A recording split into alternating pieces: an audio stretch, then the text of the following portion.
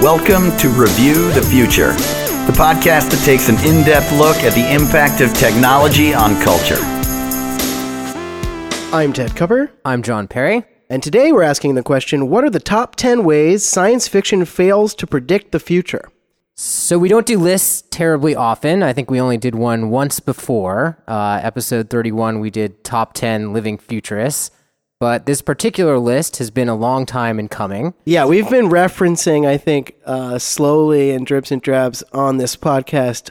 There are a number of things that bug us from the perspective of speculation that happen just a lot in contemporary science fiction and have happened actually throughout the history of science fiction. Right. We have all these gripes, and you've heard us talk about many of them before, but now is our chance to just put them all down in one list, put this issue to bed, maybe even name some of these gripes so that we can reference them later. Our hope is to name these things so that we can stop trying to explain them every time we bring them up, and we can point to this in the future as, check out our top gripes.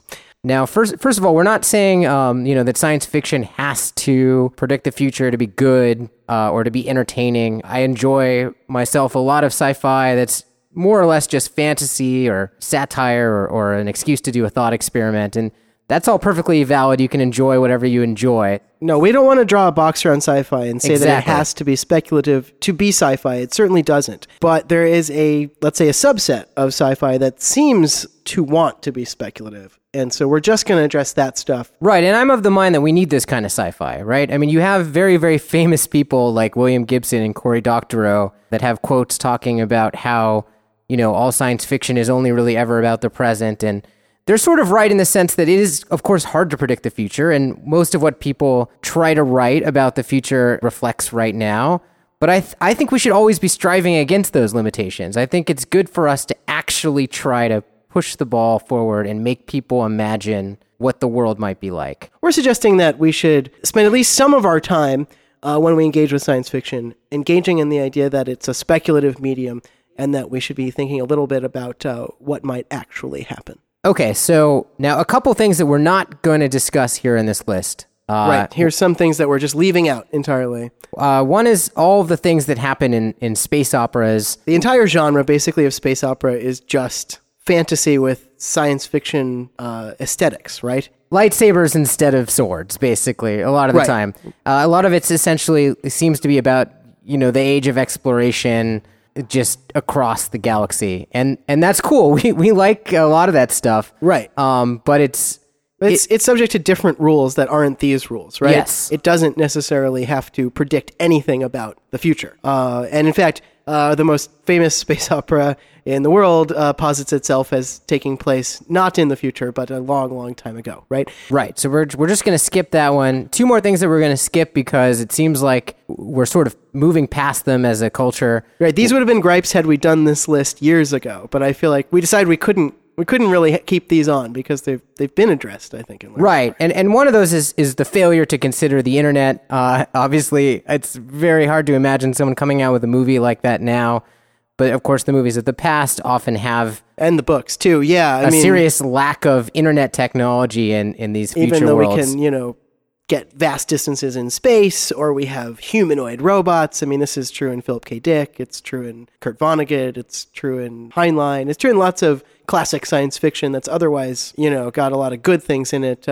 They just didn't see the internet coming. Right. And another one, too, is sort of failure to consider the possibility of a singularity or an intelligence explosion, because I feel like this is a concept that at least science fiction authors are broadly aware of now, if not all of the general public, and that seems to be getting addressed as well. So these would have been past gripes, but we're going to focus on things that we still feel are active today. Right. In the last few years, everything I've seen has seemed to at least feel the need to, if not display an actual singularity in the movie or book, at least explain why they aren't doing that. They at least came up with some hand-waving explanation of why it didn't happen. Right. Which I think is, that's new. That's in the last, I'd say, 10 years, maybe even newer than that. Absolutely, yeah. So that's something that I think is real progress in the field, and I think it's important to bring that out before we get into our gripes, because we do not come here to bury science fiction. We come here to praise it.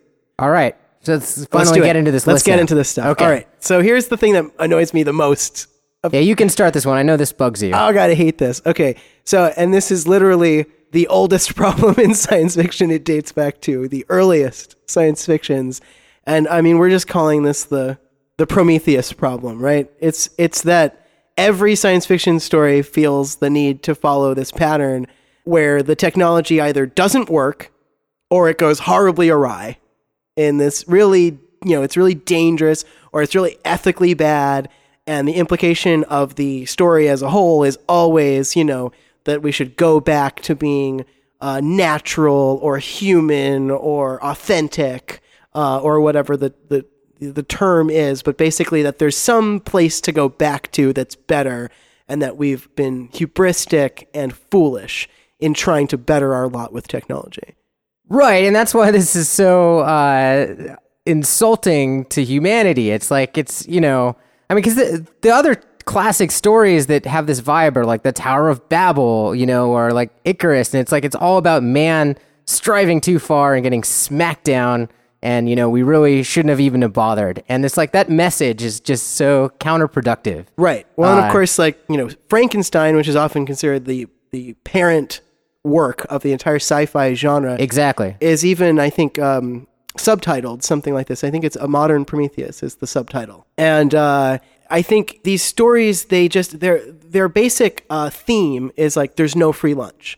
So there might have been a time in history when a preponderance of technological solutions were so wildly dangerous or unethical that you go back to the story of fire itself, right? I mean, if you misuse fire, of course, you can burn your whole village down. So I can see why this story gets told. But at the same time, I feel like, particularly during the Industrial Revolution, we've seen that it's just not really true that there's no free lunch.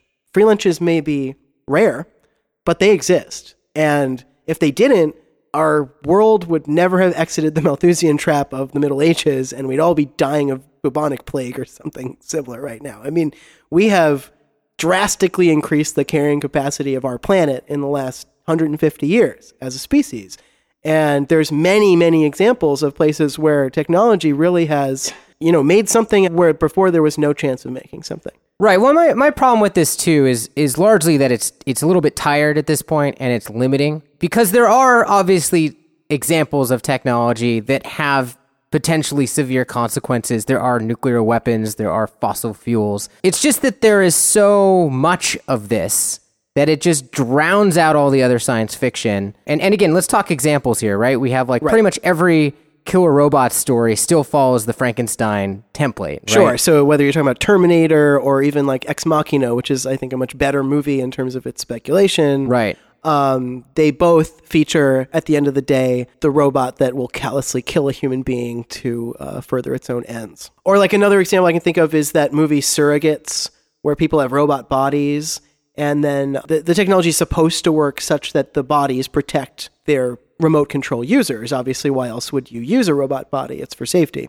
And then as a major plot point in the movie, they just, people start dying because of what the bodies are experiencing, which is exactly what the technology has been adopted to solve. So why would, why would that technology be in use if it worked that poorly? Right. And a little more obscure example of that is there was a recent work of literature called Super Sad True Love Story. Yeah. That posited this advanced radical longevity technology that would make people live longer. And it turns out at the end of that book, big surprise, it actually hurts people's health, right? Right. And the thing that I want to say about this is you can tell an interesting story if the technology actually works as intended, right? I get why making the technology go wrong is a quick route to drama. Right. And it does work at doing that, but you can also tell a dramatic, entertaining story with technology that does give you what you expect. Right. Well, this is where I think these kind of stories are really leaving something on the table, right? Because they are ignoring the more interesting question of, what happens when you do get what you wish for?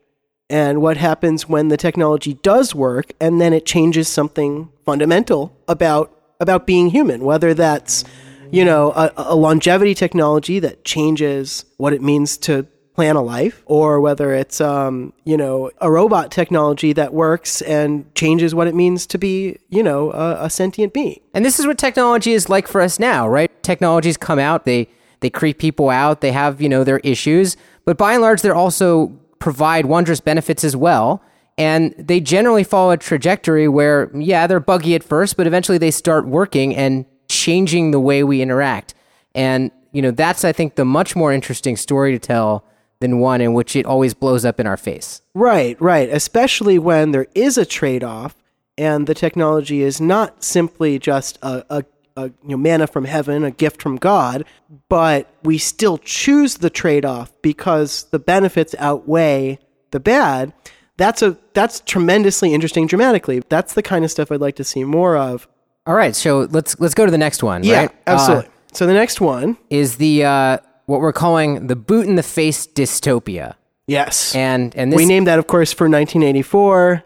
Right, well, and it which has the classic image of a boot in the face for the rest of time, and that being the future. And so now we get a sea of dystopias.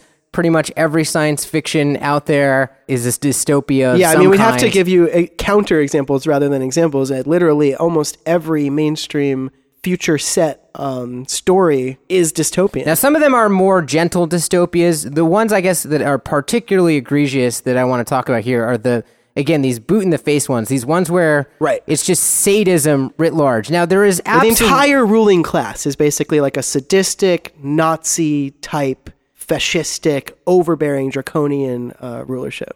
Perhaps the best example of this for the entire genre, at least in modern times, would be, say, Hunger Games, right? Because in Hunger Games, they have incredible, I guess, nanotechnology that can control these gigantic fighting arenas. Yeah, and create hybrid animals. Oh, yes. There's like crazy, yeah. I mean, they really have men and pretty advanced technology in that capital city. Yeah, so they have all this advanced technology, but for some reason, they can't provide for everybody, and they need to acquire these resources. So the main characters are from this district that I guess is the mining district. Right. And you'd think that with their advanced technology, they could invent robots to do the mining or some other technology. Right. But instead, they need these human slaves, and they find it more efficient to keep the people in line using these insanely cruel gladiator games. It doesn't even seem so much like they need the people to be in line, right? They just seem to want them in line, and they've imposed on them some vaguely old-timey lifestyle that they're forced to lead. Their whole existence is basically like a punishment. They live in almost like a penal colony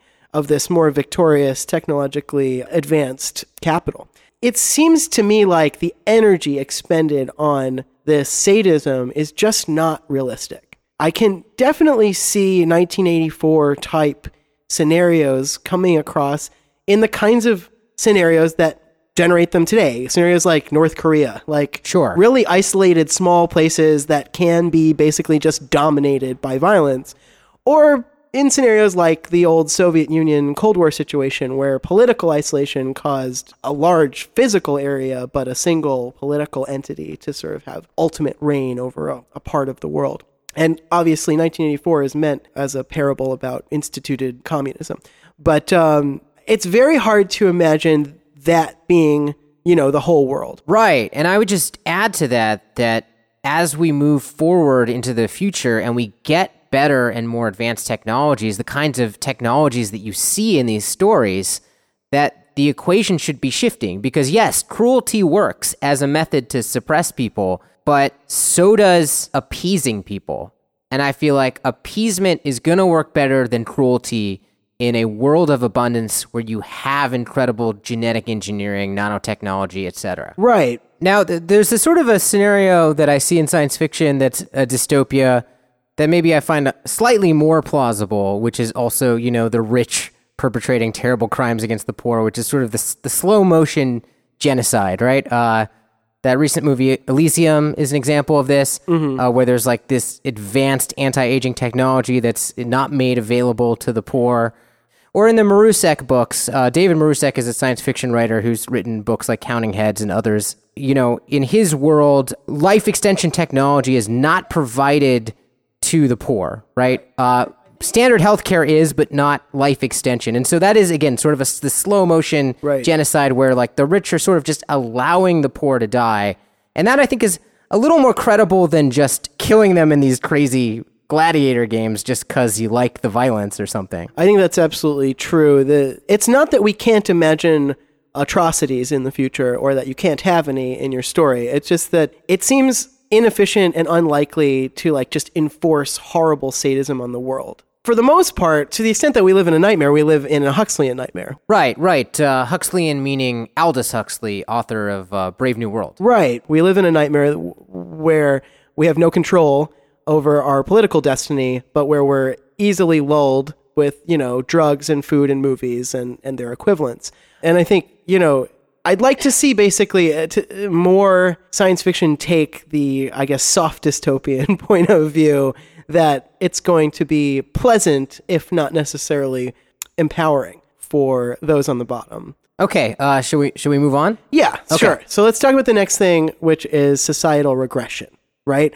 So this is a particular subcase of post-apocalyptic stories. So we're not necessarily saying you can't have a post-apocalyptic event as your backstory. Many science fiction pieces do, but the thing that really bugs me in these post-apocalyptic stories is when it results in society like moving backward into a new dark ages, or somehow losing information that we've managed to not just have in our current world, but really like widely disseminate in our current world. This seems to be a metaphor for the actual Dark Ages, which even the Dark Ages were actually a time of progress. Some things were lost, like running water in Europe and a few other things. But actually, during that time, progress still occurred. And if you look on a global scale, a lot of progress occurred in China during that time. So, of course, it's really only locally to Europe that the Dark Ages were even dark. Right. Now, there's examples from the past of things that got lost because we were using technology like books to keep our information. So when a library burned down, right, that could lose a whole ton of knowledge. Right. So this is a legitimate fear that comes from our past. Right. But we're not thinking that it really makes sense given our present day. Now, information is so widely distributed in our current present reality, and this has been the case for many years now, that if a really bad thing were to happen that wiped out a large part of society, that would be a tragedy, and there'd obviously be consequences, but I doubt that those consequences would be like, we forget how to make roads, right? Or, sure, we're gonna retain that information in any tragedy that's not big enough to simply kill us all. Right, because where's the information? It's in millions and millions of copies of various books. It's on hard drives, and it's just in the brains of tons of people. So right? many people, right. And people that are spread out across the planet. Mm-hmm. I mean, my take on this is that, for this to happen, because I'm not saying again that this is impossible, it requires like a very finely tuned apocalypse, right? This apocalypse has to like hit this very narrow mark where it has to be bad enough to wipe out all this information that's spread out across the planet. Including lots of people. Right, but not bad enough to actually just kill off our species, right? Because I think either of those is more credible to me. Either, the human race absolutely could destroy themselves. I could see that happening. And we absolutely also could have a big tragedy that doesn't really slow us down that much aside from it being terrible. But to hit this middle target feels a little far-fetched to me. Right. Well, especially given how many things take this as a given. And I think, again, this is like a way that people's anxieties about modern society, like sort of losing something that we had in the past, get played out in science fiction. And I always wonder about that because I feel like that sense of loss is pretty constant throughout history, but it's not actually all that clear what it is that we're losing. Examples I can think of off the top of my head are like in Cloud Atlas, in the 6th section of Cloud Atlas, the part with the true, where Tom Hanks is wandering around the, post-apocalyptic scenery, sort of speaking pidgin English and, sort of like living the life of a almost like reverted caveman. Right, and that's ostensibly the very, very far future. Right, in that that's movie. The furthest future. There's a future before that where it's like a sort of hyper roboticized Korea, and that feels much more like a future we could get to. You know what it is it's the whole history repeats itself thing. The whole model that like we're just like kind of going in a circle. Civilizations rise, civilizations fall, and my feeling is that we've kind of left the circle at this point. Like since the Industrial Revolution.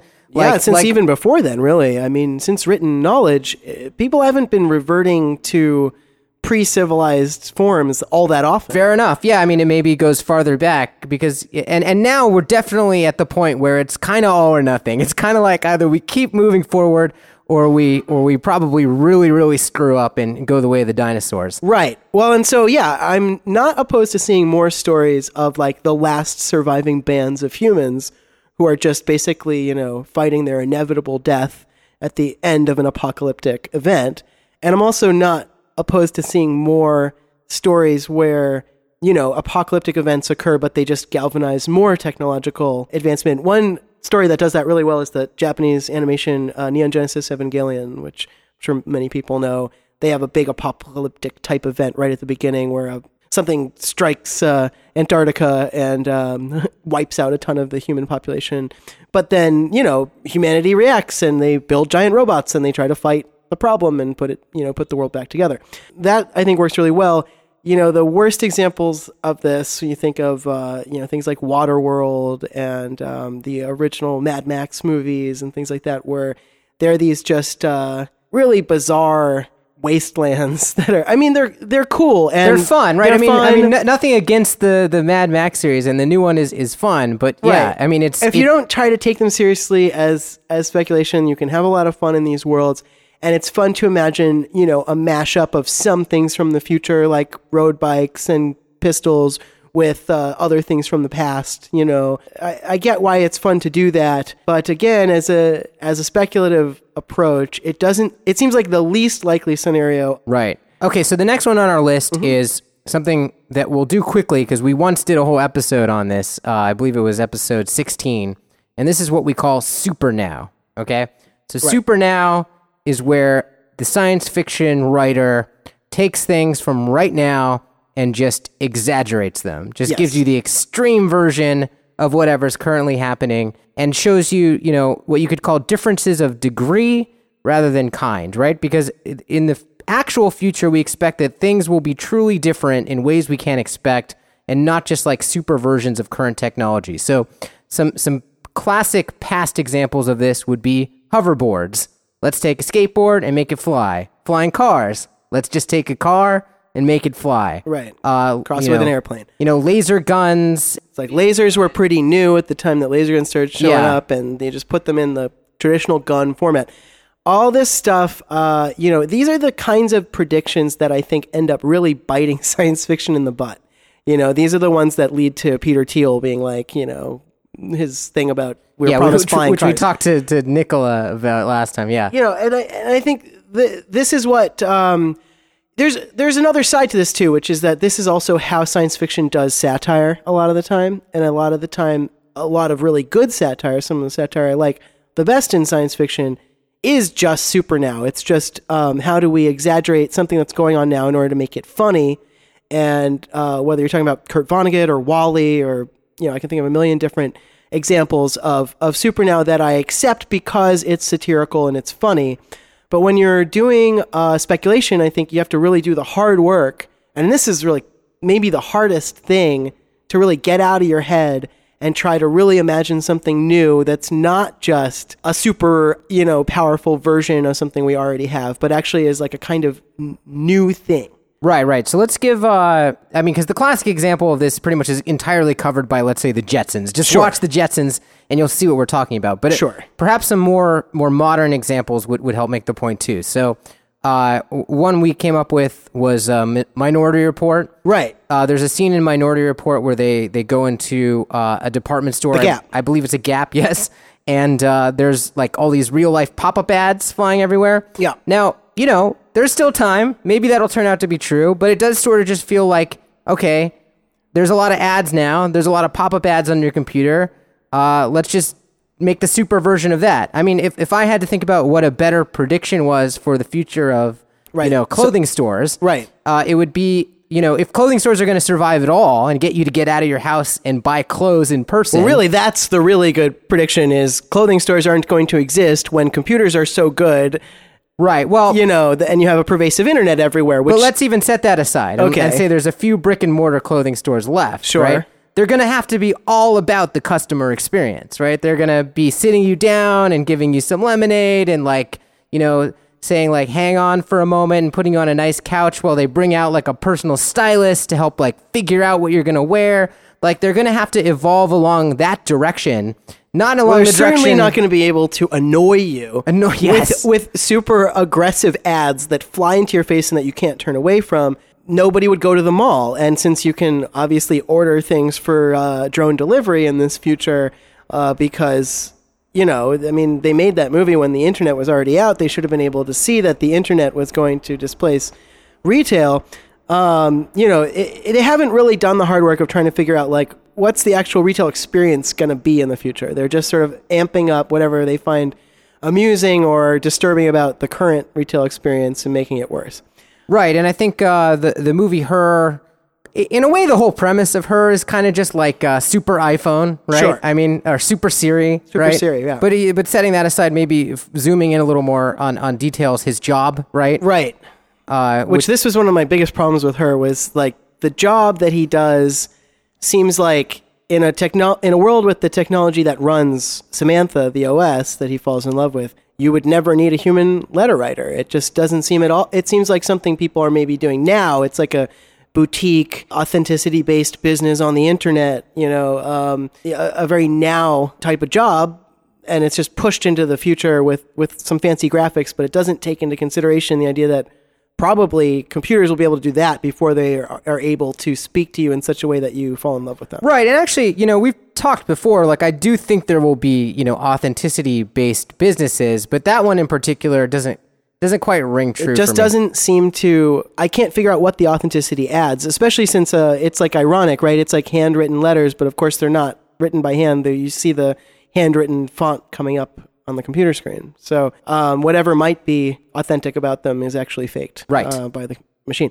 Yeah, that basically covers SuperNow. We did a whole episode on this, so you can listen to us go on and on about this at length if you want. But let's move on for now to the next thing, which is we're calling it isolated technological advancement. And this is another one that's hard because obviously with each technological advancement you imagine in your science fiction story, you have to do a whole bunch of extra work to sort of play down all of the cultural consequences of having whatever it is that you're supposing. Right. So this is where the writer adds the technologies that they want to a story to make their drama happen. Right. But they don't consider the larger, you know, ecosystem of interdependent technologies that would be in place to have the thing that they want to have. Right. And sometimes you can get away with this with a clever explanation for how something works, but a lot of times it just ends up feeling sort of incomplete or half-baked if you fail to consider the consequences of, you know, what kind of prerequisite technology would exist for this or that thing. So there's a million examples. There's countless examples specifically in the area of artificial intelligence. Right. Right? Okay, so let's go through some of these. Like Robot and Frank has a really great personal care robot, but not self-driving cars. Similar, and actually, that's a really common one you'll see. Like, right, so, and Robot and Frank is one where I think they actually did some work to try that's true, to, yeah. like, they do have, you know, different communication technology. They do have some other, you know, technologies that have advanced. But yeah, they forgot to have, you know, to not have anyone driving their car. And it seems pretty silly if the robot is good enough to like be your elder care machine that it couldn't just drive a vehicle. It just doesn't make any sense. Another one is in the recent Total Recall movie. This one is really egregious. They have these humanoid police robots that are, you know, autonomous police robots walking around the city apprehending criminals. And you see our main character working in a robot factory, welding the knees of these police robots together. And that's just so absurd because we don't even use humans to weld, you know, car parts now. In our world now where we don't have anything like a police robot that can be autonomous, a robot can very easily weld together a heavy machine in a factory. So it makes utterly no sense to have him working in a robot factory. There's just no reason for that. And there's a couple that are not AI even that we touched upon, you know, earlier, like Elysium and like Hunger Games, right, where they seem to have some kind of nanotechnology. Or at least that's the only explanation I can for some of the like magic effects that they're getting. Yeah, and yet that doesn't seem to be, you know, fully broadly distributed. applicable to the rest of the society. And so, yeah, I mean, this is one you see a lot, and something that's related to it, but it is not quite exactly the same, is sometimes the technology seems to have just been, dropped into the story without, there was no moment before the story started where there were incremental steps leading up to that technology, right? Right, and that's the thing is most technologies don't just come out of nowhere. I mean, sometimes they do. You have, nobody can fly and then all of a sudden you can fly in an airplane, or like there are moments that are literally just big game changers like that. But I think more frequently the way it happens is that little breakthroughs add up and eventually become something big. And like one that we complained about when we reviewed it is Her.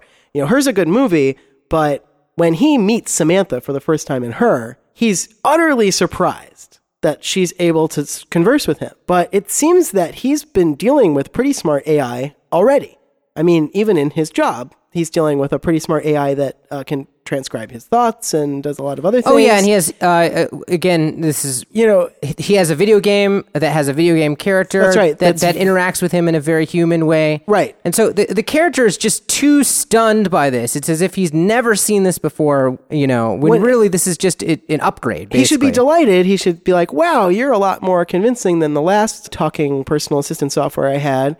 And, and it does advertise it in the movie as like, OS 1 is the first operating system that's fully self-aware or something. So it is supposed to be a leap, but it does seem like there would have been, we have Siri and Google now in our world, and we did when that movie came out. And it seems like there would be some intermediate steps between that and Samantha that would make people at least somewhat more used to what it's like. Maybe not used to falling in love with it, but used to interacting with it, at least. Right. The main character in Her seems like he went straight from Siri to Samantha. Like you took someone with an iPhone today and then handed them Samantha, and they would sort of respond like that. Right. So that's very odd. So it's realistic to like Spike Jonze's, imagination of how he would react to a Samantha, probably. And maybe that was his, way of conceiving of the scene. But I don't think it actually plays if you put yourself in the mind of someone living in that time. Well, and let's say that there is a reason this happens, which is that, right, it's exposition, right? Yeah, it's the audience. It helps explain stuff to the audience, right? Yeah. The other way you see this a lot is, you see people explaining things to each other that they've probably been using for 10 years, right? In right, science and that's fiction. a general problem in writing, just that, people are explaining things to each other that they already know. And, obviously we got to try to avoid that siblings explaining things to each other will we never get along because of that thing that happened 5 years ago. So yeah, this isn't just science fiction. I mean, that's just a general writing problem, but I definitely think, you have to watch out for this, particularly in sci-fi. There's a tendency to make your character too much like your audience member or like yourself and not enough like the person they need to be in the time they're in. Okay. So another one that's not that different from that. This is a different kind of a technological isolation, but I think this is a different thing. At the end of the day, this counts as a different way that sci-fi fails. Which is the lone inventor. Right. Right? Now, this is when massive advances get made by a single person working in isolation. This is the mad scientist model. And it's not like this can't ever happen, but it's much more likely to have happened in the past, where there was a little bit more low-hanging fruit in terms of some of these advances that we could make. When there was a lot less prior knowledge to master before you had to make a change. Is a good point. And it's also makes more sense in the software realm, perhaps, right? Right, where I still will buy, I think, a lone software inventor, a sort of Mark Zuckerberg or whatever. Obviously there's now 20,000 people working at Facebook, so it's not like today's Facebook could be made by one person. But you can start a project like that with one person. And I think, again, this is done for obvious reasons. You need to have characters in a story, particularly if it's a movie. You need to have a famous actor. You need to give somebody a big part. And going all the way back to Frankenstein and Dr. Jekyll and Mr. Hyde and other classic science fiction, this lone inventor is an archetype. And there are real lone inventors. There are real Nikolai Teslas and Steve Wozniak and Jobs and things like that in the real history of technology. So it's not that you can never do this, but I think this is something that's overplayed, especially when most recent major technological advances have been made by teams. Because you need a lot of different domain experts, working in concert with each other and with machines these days, often to make these breakthroughs, right? And so, a quick recent example of this that we've discussed recently on the podcast is Ex Machina, right? Where that's the same archetype, One Oscar Isaac's character plays this, software billionaire, sort of a Larry Page type persona, but he's bonkers, who has designed not just the software that drives the Ava robot, which I would have bought, but really the entire body down to the brand new computing substrate that makes up her brain. And that just seems like too much for anyone, even an Einstein-level genius, to know in one brain.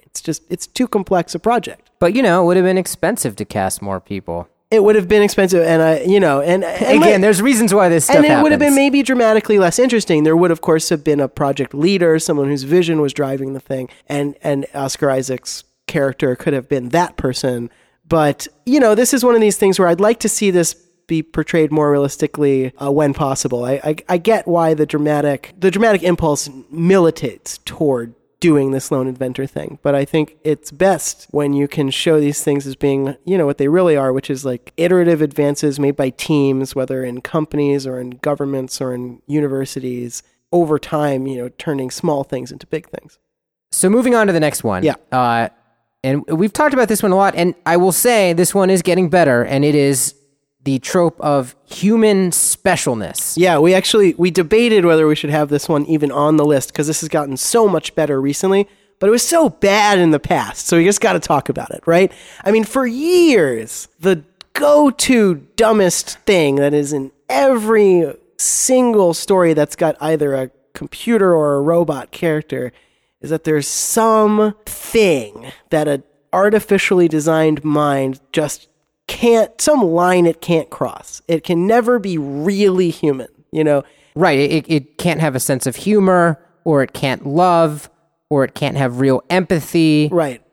Creativity. Oh, that one really drives me crazy. That one drives me crazy because it seems to fundamentally misunderstand what creativity is. I feel like computers can be creative now. You don't even need sentience for creativity. Well, and let's. This is a bit more of an obscure example, but there was a recent science fiction trilogy called the WWW trilogy by a Canadian, I believe he's Canadian author, Robert J. Sawyer, where an artificial intelligence called WebMind emerges spontaneously on the internet. And it has a very utopian ending where that WebMind, cures cancer and, fixes all the world's problems and so on and so forth. And it's actually a fairly entertaining book, but gosh, man, there's this part where the robot is like accepting the Nobel Prize or something, I forget, and he gives a speech and he talks about how, he's done all these great things, but he's not truly creative, and even the speech he's giving is really just a combination of previous speeches. All he knows how to do is combine existing ideas. And I'm like, that is the definition of creativity. What is exactly creativity what it is, if not combining prior ideas in novel ways? It's like it's an entire trilogy of the computer doing amazingly creative things. And then at the end, they're like, sorry, I guess I'm not creative. Like, yeah, it's just like they're defining them out of it because they're not human or something. And that seems so silly to me. Obviously, there are versions of this where it's expressed as like the machine doesn't have a soul, right? That's an interesting one because, ontologically, they're probably right. The machine doesn't have a soul. Arguably, nothing has a soul. Arguably, that's just a made-up concept, right? There's no physical proof of souls anywhere. So that one is tough because I think that gets into like sort of religious philosophy or something. But to the extent that anything conscious can have a soul, it seems that a machine should be equally capable of doing so. Well, and perhaps the biggest one, and one that is still sticky, I think, in some areas of sci-fi is emotional intelligence, right? Right. Is the idea, okay, this is, think of Data on Star Trek, right? In fact, we talked about Data too in with regards to humor in our what is the future of comedy episode that we did with Dave Ross, right? About how there is an episode where Data tries to understand what it is to be funny, yes, and just can't quite grasp it. But there's also the general concept of that character in the show is that he's like the embodiment of logic. right? He's like and of a sort of logic that is, not able to emotionally model other people whatsoever. Right. And, Like it just doesn't get the nuances of human emotion, as if that couldn't just be factored into his calculations like everything else he factors in. Well, and as if that's something other than calculation, which I feel like is maybe not even the right way to think about it, right? It seems that emotion might just be another level of abstraction within a reflective, conscious mind. And I think there's this feeling that goes all the way back to the Enlightenment that emotion is somehow of the body, it's somehow different from rationality. When I'm not sure that there's any evidence that that's really the case. I mean, maybe it is. Well, emotion, I guess, is affected by the hormones, and it's not entirely like neuronal, I guess. But I'm not sure that is enough to say that it's not computable. I suspect it is. Well, and there's a really good talk about this whole issue called The Straw Vulcan that Julia Gelef. Okay. She's on another podcast, Rationally Speaking. She's big in that rationality community, but she has a talk I think you can probably find online called The Straw Vulcan that kind of complains about this trope. I mean, obviously Spock is another example of this. Right. And it's just... Even though he's not even a robot, he's just a logical alien. Yeah. And the thing about emotions are the reason you have preferences, right? So even a rational person making rational decisions, is operating under some emotion. Now, you can become emotional. And of course, we've all experienced moments where perhaps our decision-making was impaired by becoming emotional. That is, you can act irrationally due to your emotions, right? Right. I mean, isn't that what we mean when we say you become emotional, is that you don't make rational decisions based on your emotions, you make irrational decisions based on your emotions. Right, but if emotions is just sort of feelings, I mean, if you didn't feel better about some options and worse about some options, you would never make a rational choice whatsoever. So the reality is, I think that emotionality and rationality can't even probably exist apart from each other. I mean, I think they're not like opposing forces. Right. I think this is like something that's just philosophically sort of left over from the old days. And I think it has to do with sort of the discomfort that a lot of people who consider themselves emotional feel with rationality. There's like I'll get a lot of pushback from people who I think consider themselves emotionally in tune, that they don't like to use a rational mode of thinking because they find it cold or they find it whatever. Just to come back to the main concept of human specialness, I thought of an example that's very recent, actually, because I caught a couple episodes of a fairly cheesy new show on Sci-Fi Network that is, not surprisingly, still following this trope called Dark Matter. Okay, I've not heard of this. Yeah, so I'm not going to explain the whole concept of the show, but they're on a ship, and let's say there is a female robot on board, and she has that kind of like, I don't, fully understand humor kind of, and like, how to interact with humans socially. What is this thing, this slang you are using? So she seems sort of like a foreigner, or I mean, I'm paraphrasing. I mean, these are not actual quotes from the show, but we've all seen this character before. So I'm like, everyone knows what I'm talking about. No, the truth is actually, most of us been doing much better with this. And in Interstellar, we liked that the robot there had like a humor dial. Like, oh yeah, we modeled humor. It's not a big deal. You can turn it up or down. And then the robot cracks jokes because its dial is set to a reasonably high number. That was like, I thought that was good. I thought that felt like a believable way to treat this sort of thing.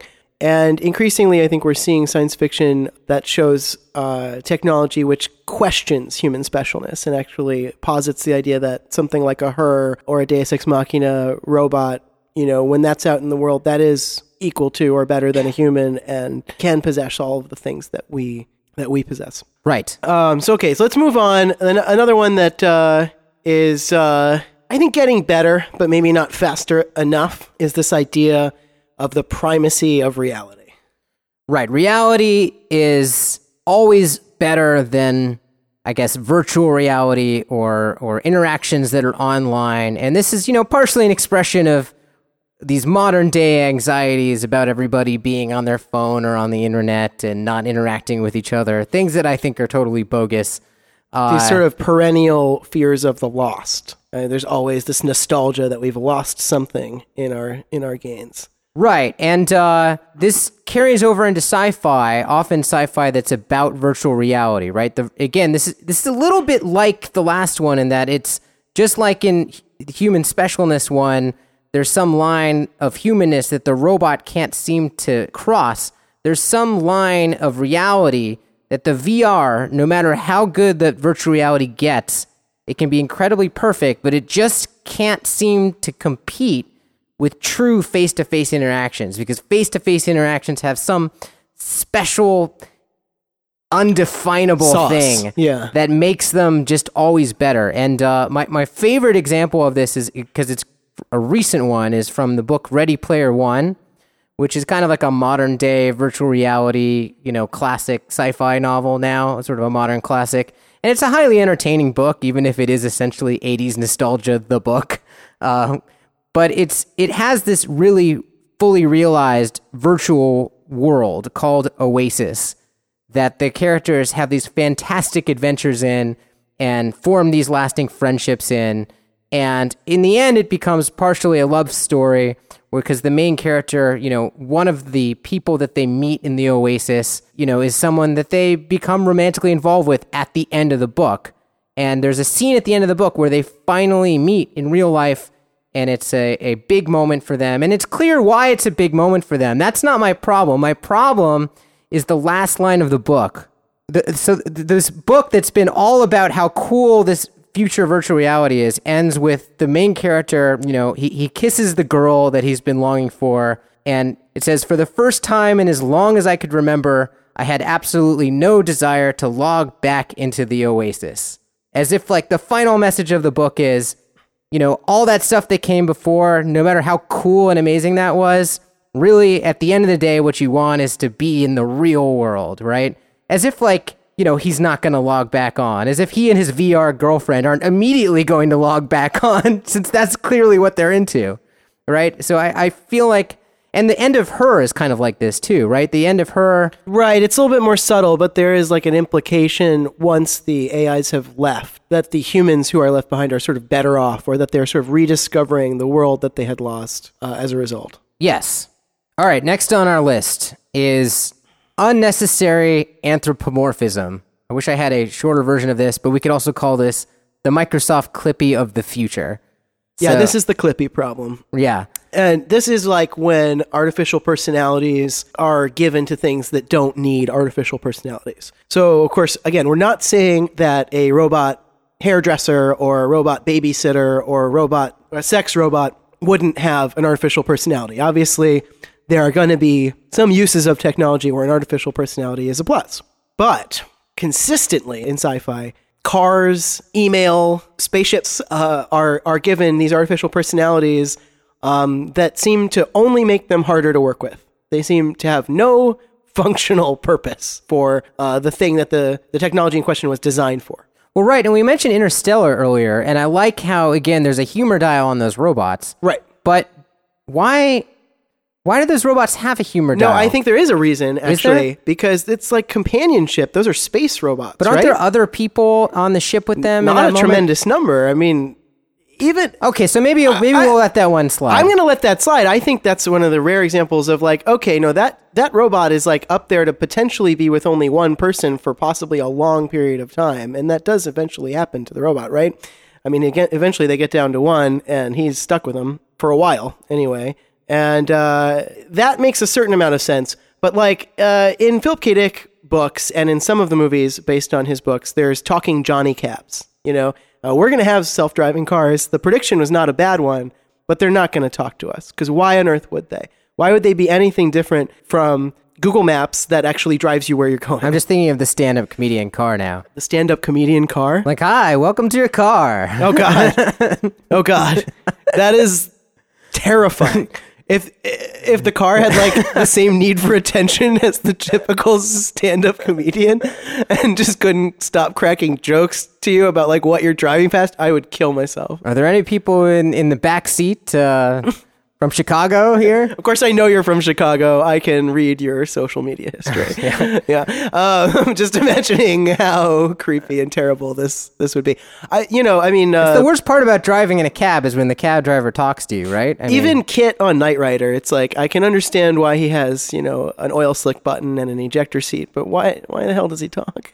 Other than to give, the main character a sidekick. That's a car. There's no technology reason why you would do that. Or again, we keep coming back to it, but her really... they didn't market her as your new phone girlfriend. I guess that would make sense. They market her in that movie as your new OS. And OS is a fraught term, I feel like, in that movie, where it's not entirely clear that the movie knows what OS means, or that they think that we do.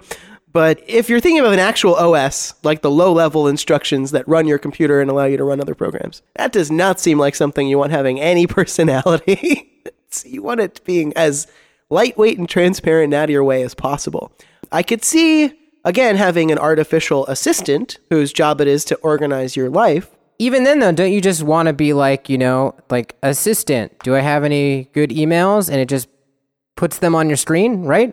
They don't have to be like, yes, sir, as a matter of fact, I do have some emails for you. They don't need to follow that butler metaphor that I think, is often followed. Although maybe a little bit of that kind of butlerish feedback would be good. I think it would be much more limited than, say, a whole personality. But you might want it to have enough of a sense of humor that it can crack a joke every once in a while, perhaps. Okay, so last thing on our list. Sure. The sofalarity.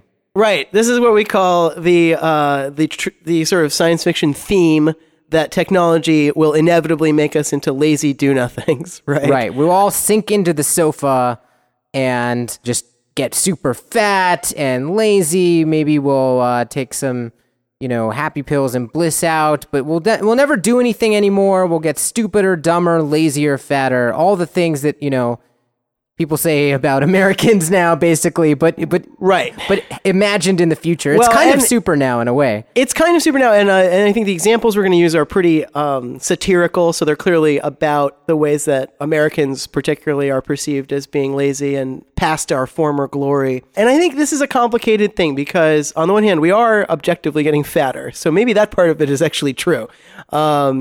But it seems unlikely. We've talked about this before. It seems unlikely for the fatter trend to extend forever. This seems like a technological way station where we've gotten to the point where calories are really cheap technologically, but we haven't gotten to the point where we can, take control of our metabolic systems and sort of program them using nanotech to do our bidding. Yeah, I think this is a very contemporary situation where we have that combination of easy calories and not the type of technology to manage them. Right. And by the way, what we're picturing here essentially is WALL-E. WALL-E is definitely like the most entertaining example of the sofalarity. They literally have people who are like sort of glued into their reclining chairs that are also their wheelchairs, Another one that does this is that Mike Judge movie, which is a great movie, Idiocracy. And it's obviously meant to be satirical, but again, the people are fatter and they are much more casual. Society is much more coarse. And the technological achievements of the past have all been forgotten due to the incredible stupidity of the populace, right? So we don't even know that crops need water and not sports drinks in the future. That's like a dose of an earlier trope that we talked about, which is the regression. That's right. Yeah, they regress in that way. They lose something that people have known for hundreds of thousands of years, which is that crops need water. That's like a pre-civilization bit of human knowledge. Which is okay because it's a funny movie and it's a satire. Yeah, so we understand that, but it's just that, we're tired of some of these tropes, right? Even that one, like that's the best, one of the best done versions of that. But let's put it to rest now. Like I want to see. I feel like Mike Judge killed that one for everybody else. The Idiocracy is so good, and WALL-E is so good. We don't really need to ever see that again. That's handled. And what's I think more likely to happen in the future is that individual people and teams of people aided by intelligent machines are going to be productive in ways we can't even imagine now, and that. That itself, again, gives you, I think, a more interesting dramatic conceit. If you're actually trying to tell an interesting story, a story of radically enhanced productivity, is one that I think is much more potentially interesting than a story where people are just sitting around being marshmallows. And perhaps it allows you to feel like you've made a satirical point about our society today, but I'm not sure that it's the most original or interesting point at this point in time. Okay, so thanks for listening to our top 10. If you guys have been listening to the show from the beginning, some of this might have been review, but this was just intended to be the final word on this stuff. So hopefully you appreciated hearing it all laid out in one big list. Now, today we also want to talk again about our Kickstarter, which is getting very, very close to happening. This is for our graphic novel called Let Go, and you can go to letgocomic.com. We've got even more new art up there, including a really cool poster image. So check that out. I think this is something that if you care about transhumanism and technological unemployment and accelerating change that you will be interested in. Just one little tidbit about what we're trying to do different here. I mean, you probably got the impression from our list today that we are interested in seeing sci-fi do different and new things. And the thing that we're trying to do differently is to show multiple technological changes within the story. Right. Sometimes these sci-fi stories, they'll have great technological changes represented, but they present them in a kind of static world. But we want to try to do something that shows the experience that people are having now and that we think we're going to have even more in the future of kind of feeling this vertigo due to the rapid pace of technological change. Future shock, in the words of Alvin Toffler. That's right. That's what the experience of right now is. It's new things coming out all the time. So that's what we want to dramatize. And always feeling like you're behind, feeling like you haven't adopted the thing that you need to adopt.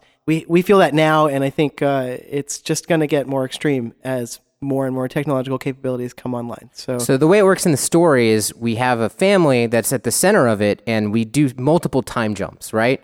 Right. So we start in a future kind of like right now. It's just a little bit different in that we have more pervasive versions of some of the technologies that are just on the cusp, like self-driving cars and wearable computers and virtual reality. But then pretty quickly in the script, we're going to jump forward. Right. We're going to jump a year forward. And when we come back, the world's going to have been just transformed by those technologies. So not only will there be self-driving cars, but nobody will drive a car anymore. And not only will there be AR glasses, but they'll be adopted by everyone, and the cultural effects of everybody being connected to the internet, having it strapped to your face all the time, are going to already be felt. And then as the story goes on, it periodically shifts further and further into the future. And each time it does, the jump in time, the actual amount of time we skip, gets less and less. But the amount of change that we represent when we come back gets more and more as a way of kind of building in accelerating change to the structure of our story. Right. It's instead of picking one technology and saying, hey, this would be great to tell a story about, we're just picking the idea of accelerating change itself, turning up the volume on that and seeing how that affects our characters and our family. So that's Let Go. That's our graphic novel. We're super excited about it. So, please check it out. We're going to be coming back at you with an announcement about the Kickstarter, which should be going live within the next 2 weeks or so. Very soon, we're going to be going live with this Kickstarter. And yeah, I mean, you've just heard us basically bitch and moan about all the things that we don't like when we see them too often in science fiction stories. This is our attempt to really do the work and short-circuit those cliches and get around them and try to imagine a plausible future world that's still dramatic and still interesting and still a fun place you want to be.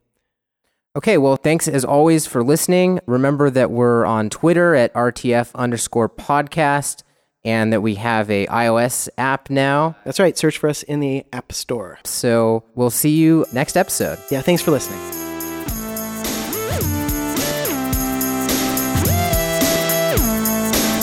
To subscribe or leave a comment on this episode, please visit reviewthefuture.com. You can also send emails to feedback@reviewthefuture.com. Thanks for listening.